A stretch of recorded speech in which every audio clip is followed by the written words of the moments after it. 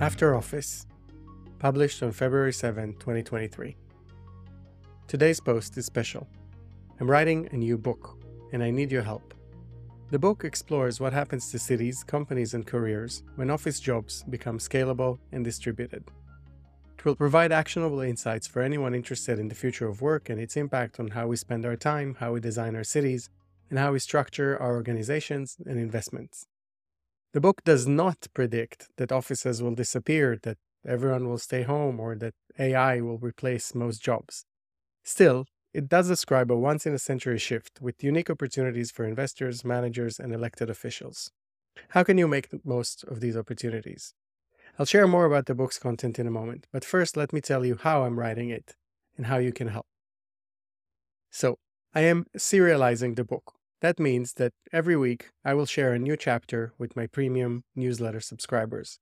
Such subscribers will also get advance access to the book's insights, and their feedback will help shape the final draft. In addition, my premium newsletter subscribers will also get the following. They'll get a copy of the final book, physical or digital, your pick. They'll get an acknowledgement of their name in the book itself, their name and their support, of course. And they'll get exclusive invitations to book launch events in New York, London, and 2 other cities that will be determined by your votes. I expect to complete the book in about 5 months. How else can you help?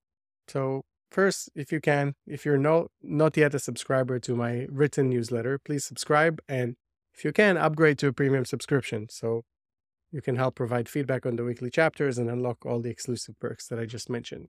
You can also just share the post about the book, whether it is this podcast or the newsletter post, with your friends or colleagues or anyone you think will find this project interesting. And finally, you can share with me, so email me back, any relevant data, case studies, ideas, or potential introductions that you think are relevant for this book from your own company or career or from someone else's. So what happens next? Frankly, I'm excited and even a little terrified to embark on this journey. I've written one book before, but another book is a whole new challenge, especially when I have 2 young kids that I didn't have when I was writing the first book. So thank you again for your support. So to kick off this process, I want to share with you the opening page of the book. So here it goes. We built a world around the office. Office buildings dominated our skyline and defined the center of our cities. Workplaces dictated where we lived, how far we commuted, and how much time we spent with family and friends.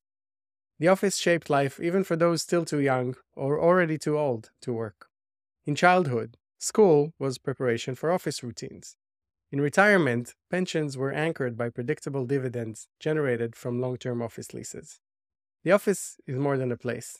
It embodies an economic system, a level of technological development, and a moment in time. That moment has passed. Offices will not disappear, but like farms and factories before them, they will lose their grip over our lifestyle and our environment. After Office, my new book, explores the financial, social, and cultural implications of a world where offices are no longer the focal point.